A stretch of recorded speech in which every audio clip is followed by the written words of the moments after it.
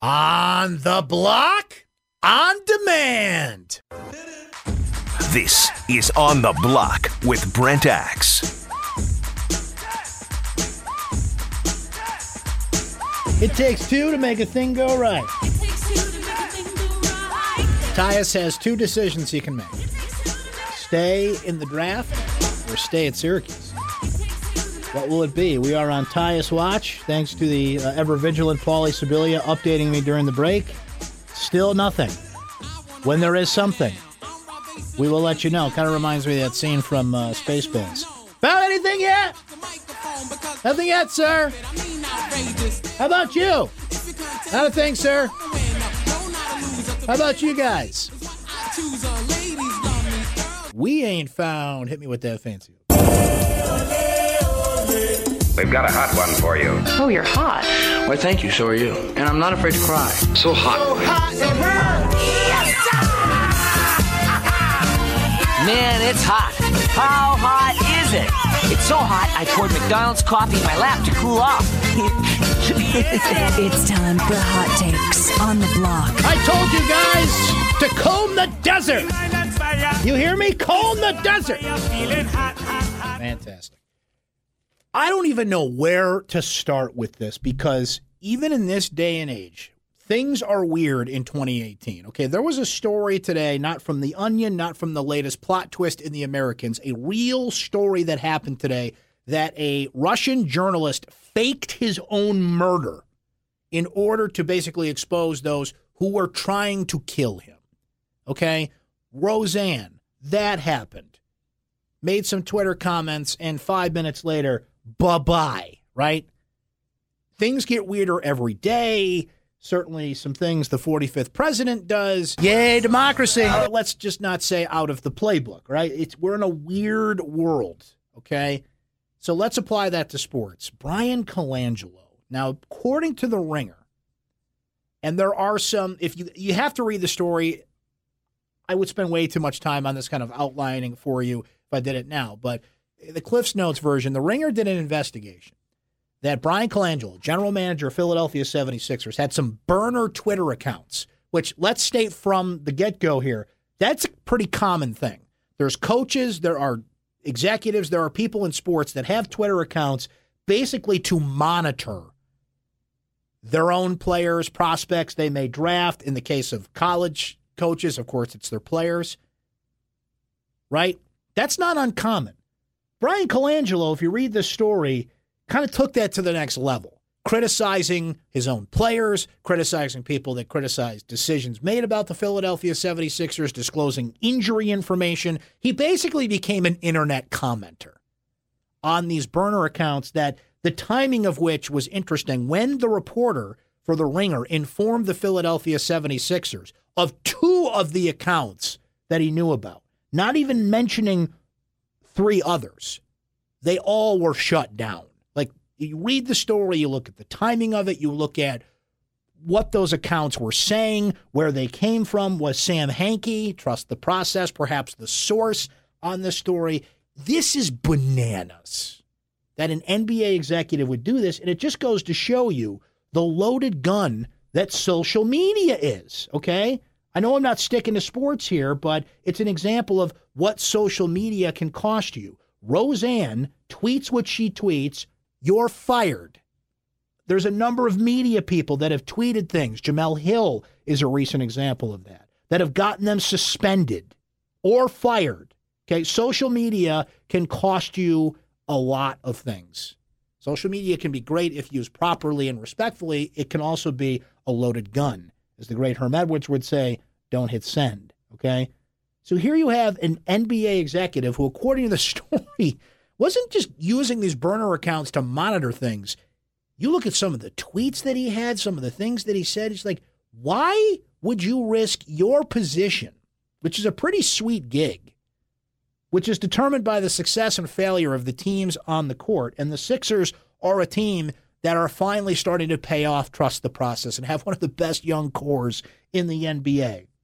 And you're going to blow it because you had to make some comments on your burner Twitter account, which, if it's on the internet, it may take a while, but we will find you.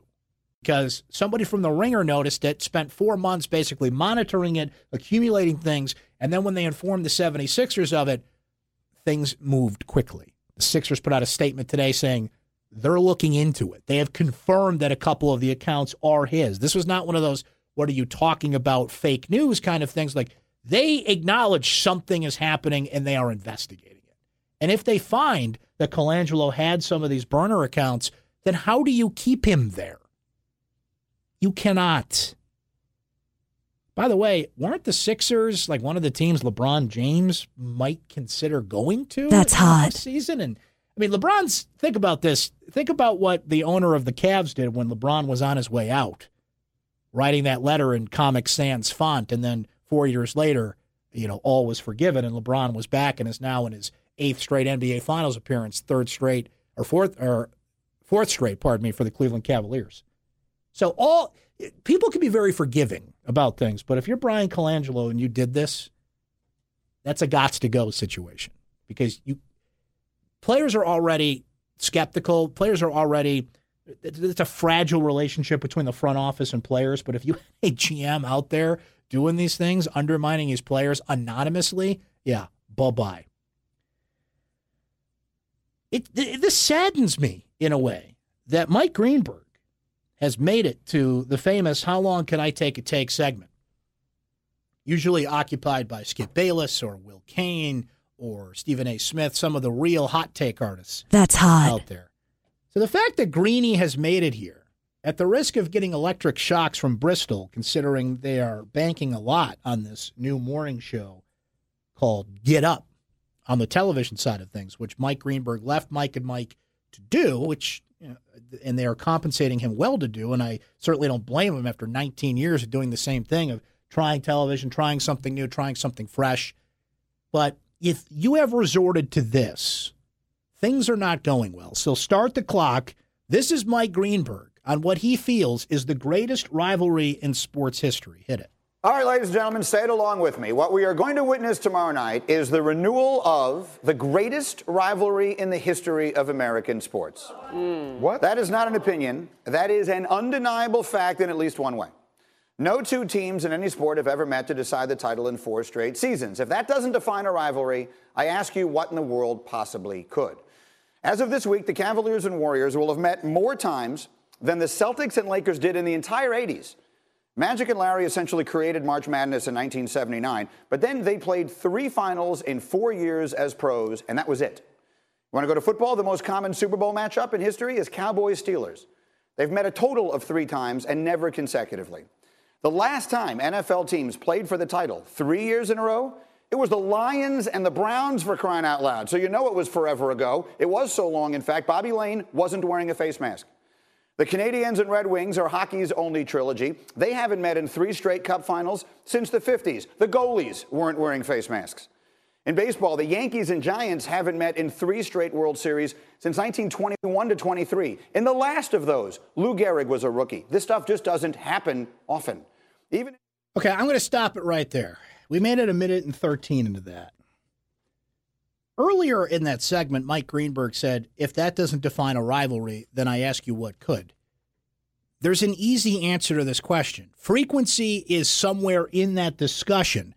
But because the Cavs and Warriors have now met, starting with, if you include this year's finals, 4 straight times, that does now, I can't believe I even have to say this, that does not trump Duke, North Carolina, Yankees, Red Sox, Michigan, Ohio State as some of the best rivalries in sports. 4 times? Michigan and Ohio State have been playing much longer than that. Duke, North Carolina, not only have played over a number of years, but look at the stats between those two and how close the record is, the scoring is. Look at are Cavs fans camping out in tents in 20-degree weather to get tickets to this game? I understand what time of the year it is, but how is this the greatest rivalry ever? Over even Celtics-Lakers, which was a rivalry born by the fact that both of those teams met each other in the NBA Finals as often as they did. But I would not think that Cavs fans would consider the Warriors their main rival, nor would I think the Warriors would consider the Cavs their rival. They're just the two best teams that are very successful and are now meeting in the NBA Finals for a fourth straight time. That does not bump some of the rivalries I mentioned and others that I didn't. That doesn't even bump like those mini rivalries that always have the funky trophies in college football that you see, right? They're playing for the little brown jug. They're playing for the golden axe, and they've been doing it for 118 years here. I could list you 10 college rivalries that are better than Warriors-Cavs, and that's just in football. This is a desperate plea to get people to watch an NBA Finals, which I've got news for you. They're going to watch. Like, you're set. You're good. LeBron James versus this Warriors team again. Some will kind of roll their eyes and be like, man, can't anybody else win this thing? But Boston and Houston certainly had their chances to do it, and both couldn't hit water if they fell out of a boat from the three-point line in Game 7s, so they blew it. They had their shot, and they blew it. Cavs-Warriors is a lot of things. It is in no way, shape, or form the greatest rivalry in sports as we know it. That's hot. Call it something else. Call it many other things. A great finals, a movie series. Here we are for a fourth time. I mean, there are very creative people. I'm starting to feel electric shocks. There are very creative people doing a lot of creative things at ESPN that could come up with a much better title for this than a rivalry. It is not a rivalry. It is two teams that happen to be meeting in the finals again for the fourth time. How does the Cavaliers-Warriors rivalry compare to the civil conflict? Civil conflict is better. Like, go through them all. Name me UCF any doesn't of those even acknowledge it. Time rivalries. The South Florida-Connecticut rivalry. Like, they have a trophy for that. That's even better. Except Central Florida just makes fun of them. Yeah. I'm half joking there, but where does this come from? And he says, come at me, bro, in there. When he's like, what defines a rivalry? That's easy. What defines a rivalry? Syracuse, Georgetown. That's a rivalry, okay? Cavs, Warriors.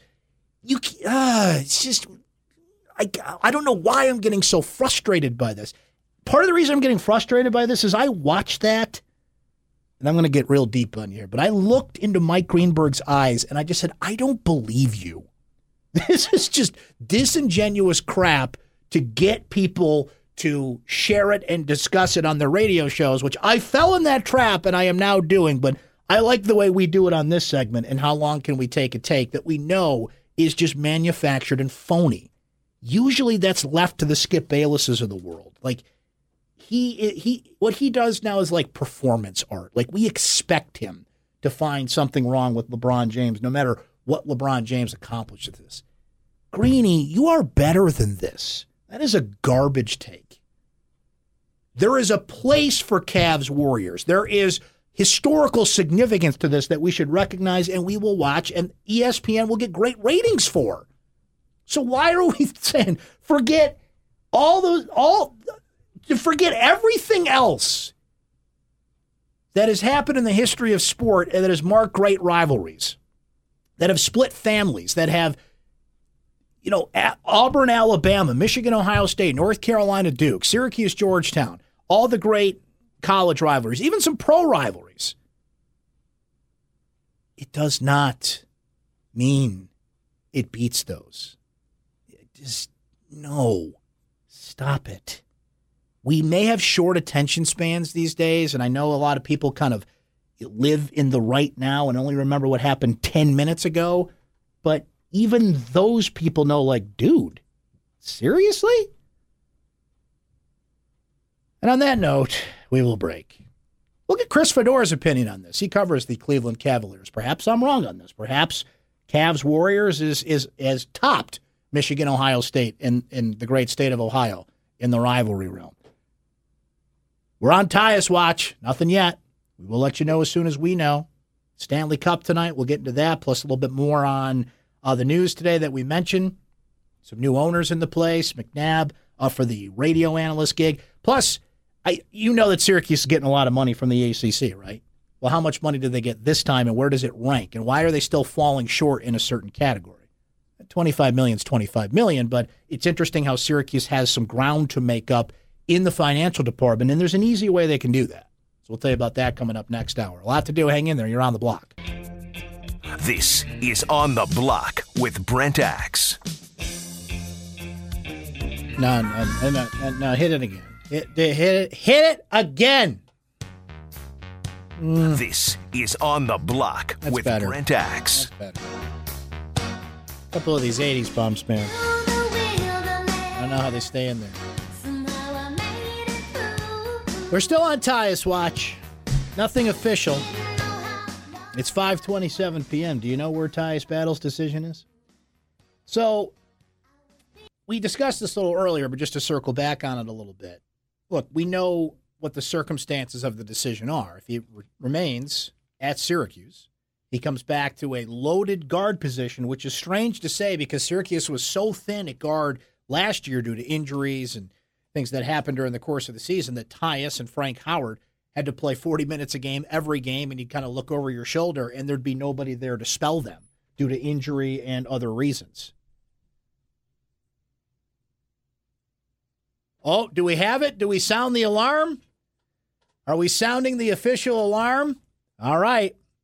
Just as I'm starting to get into this conversation, Jeff Goodman of ESPN is reporting that Tyus Battle will return to Syracuse. A source telling ESPN.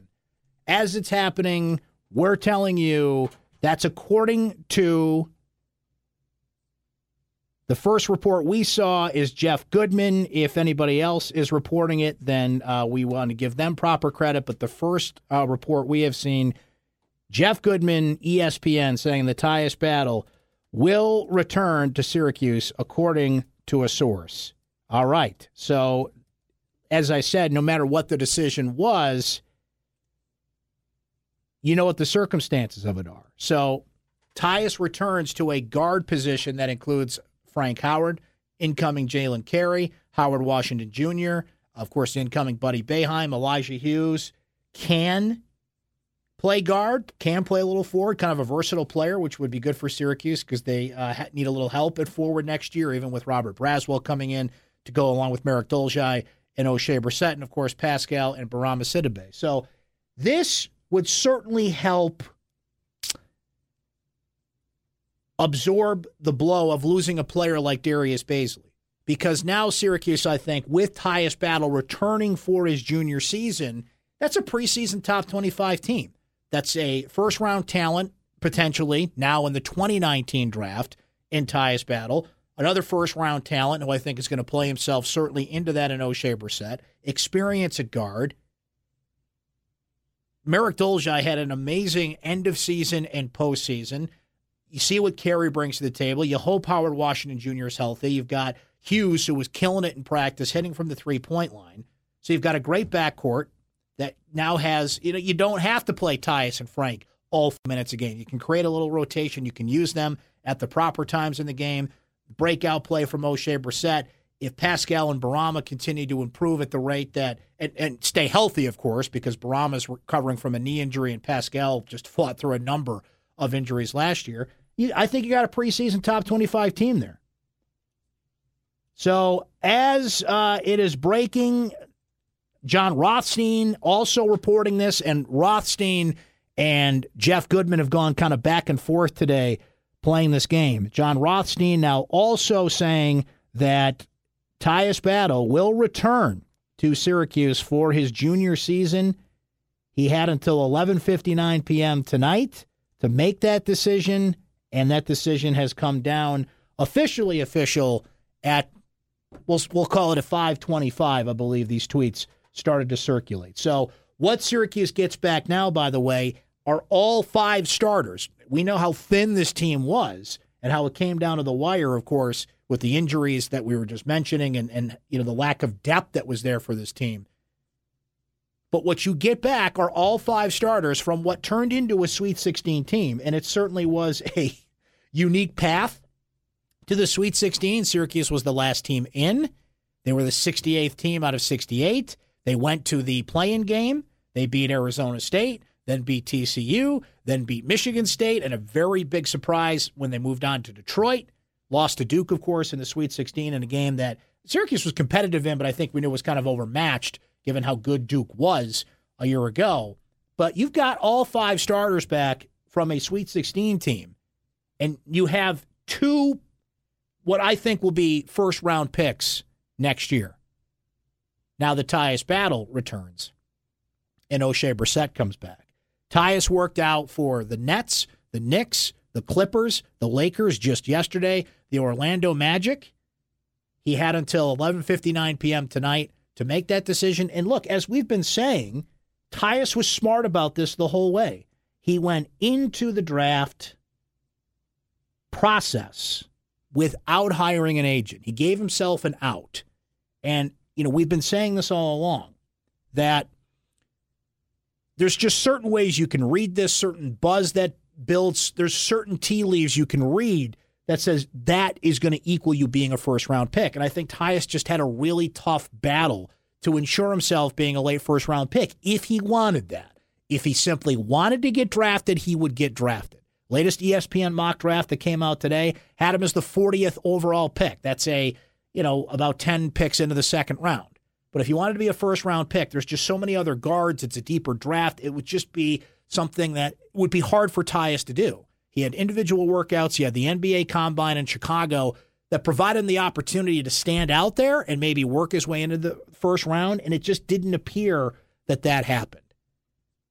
So we'll, I'm sure, hear from Tyus. He'll maybe put out a statement on Twitter or, social media, and there'll be a reaction, I'm sure, from Jim Boeheim and others to come here. But the news just coming out there, Jeff Goodman reporting, John Rothstein reporting, social media now all over it, that Tyus Battle is, in fact, returning for his junior season at Syracuse. Instant reaction out there in the world. We knew this guy would certainly have an opinion or two on that. 437-7644 to react to the news. Pat in Syracuse, ready to roll on this big news. What do you think, Pat? I think if there was too many days like this, it would be very, very bad for my career in terms of productivity this afternoon. That's what I think. Gosh, that's one piece for you. This is a big time thing. I mean, we've been getting the talent that Boeheim needs for a system. We haven't been able to retain them.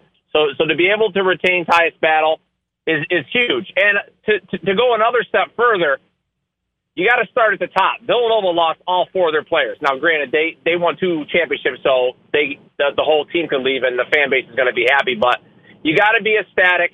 I think with Jalen Carey and his upside and Hughes, this is the deepest backcourt we've ever had in the history of Syracuse basketball, because we didn't even talk about Howard Washington or Buddy Boeheim.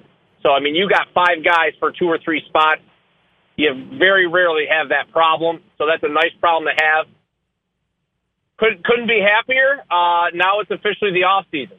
That's all I got to say for today, Brent. And we have the whole off season to dissect the fact that this is a top 10 preseason team. We appreciate Tyus doing this in a timely manner so I can watch the hockey game uninterrupted and don't have to stay up till 11:59 p.m. And you said something that we'll discuss a little bit more because I do have to sneak in another break here. But you go from a backcourt that was just depleted and, guys were running on fumes to one of the deeper backcourts you've had in recent memory.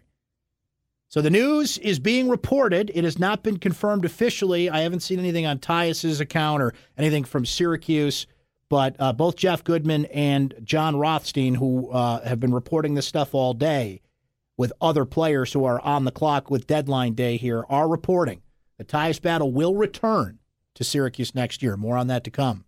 Of course, stay right there.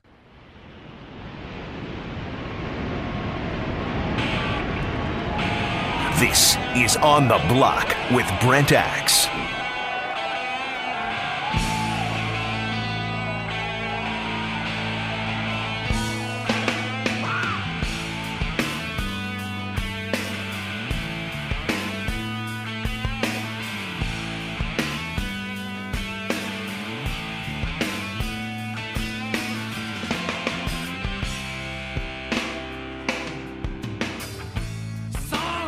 Well, kind of an appropriate bump there, right?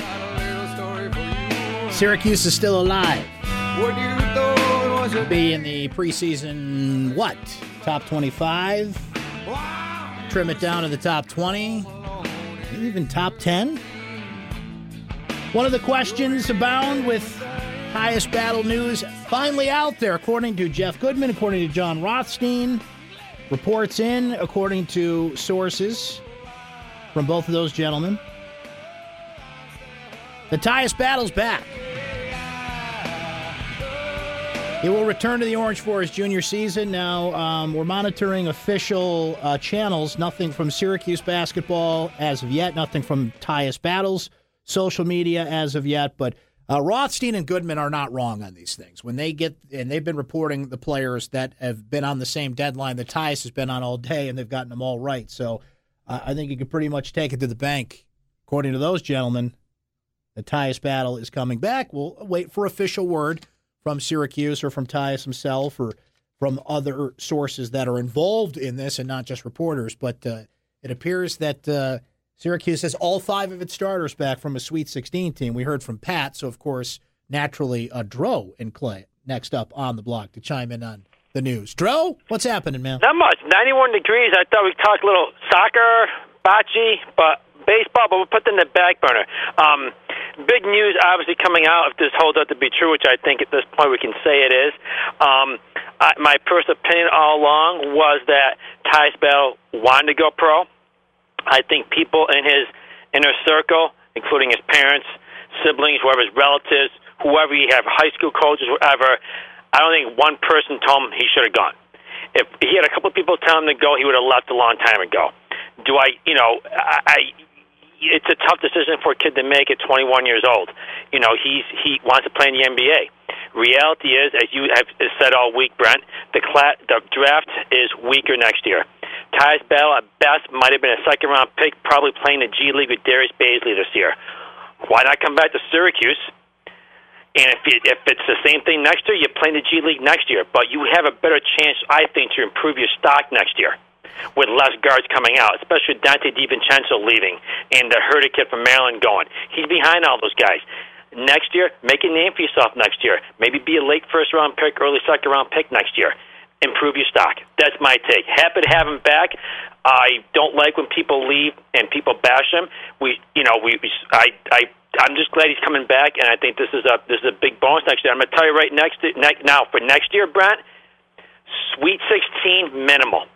That's my expectation. Sweet 16 minimal. I think that's fair because I want bigger things, though, Brent. We're not settling for. We're going big. We'll go big or go home, baby. I think that's fair. No? I think it's fair because the team last year made the Sweet 16, and every team tells a different story. Thanks for the call, as always, my friend. Every team, every season is different, but you had a team that was scraping by, barely putting 6 players out there that made a Sweet 16 run. And that's great that Syracuse teams that, have lower expectations tend to, exceed them. But, you've got a pretty deep team coming back next year that you could set a bar and say, fair health and other, unforeseen circumstances coming to fruition. But I think that's a fair expectation to have. I think that's a preseason top 20 team with Tyus Battle back in the fold. And you brought up the process and improving your stock. Look, the thing about the next year's draft was weaker. Part of this process is you've got to strike when the iron's hot. I think Malachi Richardson is a prime example of that. His stock just ballooned late in the season, particularly after that huge game against Virginia in the NCAA tournament. It was never going to be better than it was at that moment, you would think. Could he come back the next year and improve on it? Sure he could. But it felt like you strike when the iron's hot. Tyler Ennis is another prime example of, is your stock going to get better? Because there are players that come back and their stock drops. And I'll give you an example, Grayson Allen. Grayson Allen wrote it out. He stayed. He came back to improve on his stock, and he didn't. Grayson Allen would have been a much higher pick had he left 2 years ago than what he is now, which is projected late first rounder. Now he's still a first-round pick. I think it'll work out for him in that standpoint. But if the goal is to be a lottery pick or go high, then, coming back did not work out for him. The one thing that is going to be interesting now is we all know next year is the last year, right? The understanding is this is it. Whereas, you can project and think, and maybe this could be this last year's guy. And, the NBA projections get to where they are, and I brought up a couple examples of players that were late in the game. We knew that with Tyler Lydon last year. There was talk after his freshman year, similar to Tyus, like, ooh, maybe he could sneak into the first round, but would probably be better off coming back. He did. He did improve his stock. He didn't get injured. He, checked all the boxes there. Tyler was in a different situation in that, he's a measurables guy. He has a prototype stretch four. He was somebody that just kind of had to fill out what people thought he was. He left at the right time. So, not that I don't think Tyus can handle this because he knows the game. He works at the game. He just spent a month working out for NBA teams with other prospective NBA players, knowing what he's got to work on his game next year, both individually and team-wise. He knows what it takes to go through an NBA workout, what kind of questions NBA people ask him, the feedback that he got. It was smart from the beginning. Don't hire an agent. Get through the workouts. Get yourself invited to Chicago. He was good enough of a prospect to, have that intrigue from NBA people there. He played this perfectly. He played this perfectly right up until not only the last minute in terms of today, he had a workout yesterday. He had as informed a decision as a player can get from people that he trusts, from his coaches, from NBA people, from pretty much everybody that you could get counsel from in this. You leave yourself an out. You leave yourself an option. You leave yourself a parachute to come back. He did it. And now Syracuse basketball fans, not that they aren't usually excited, but now maybe a little more excited about next season than they were, say, an hour ago. We'll wrap it up next. Stay right there. You're on the block. Thank you. Bye-bye.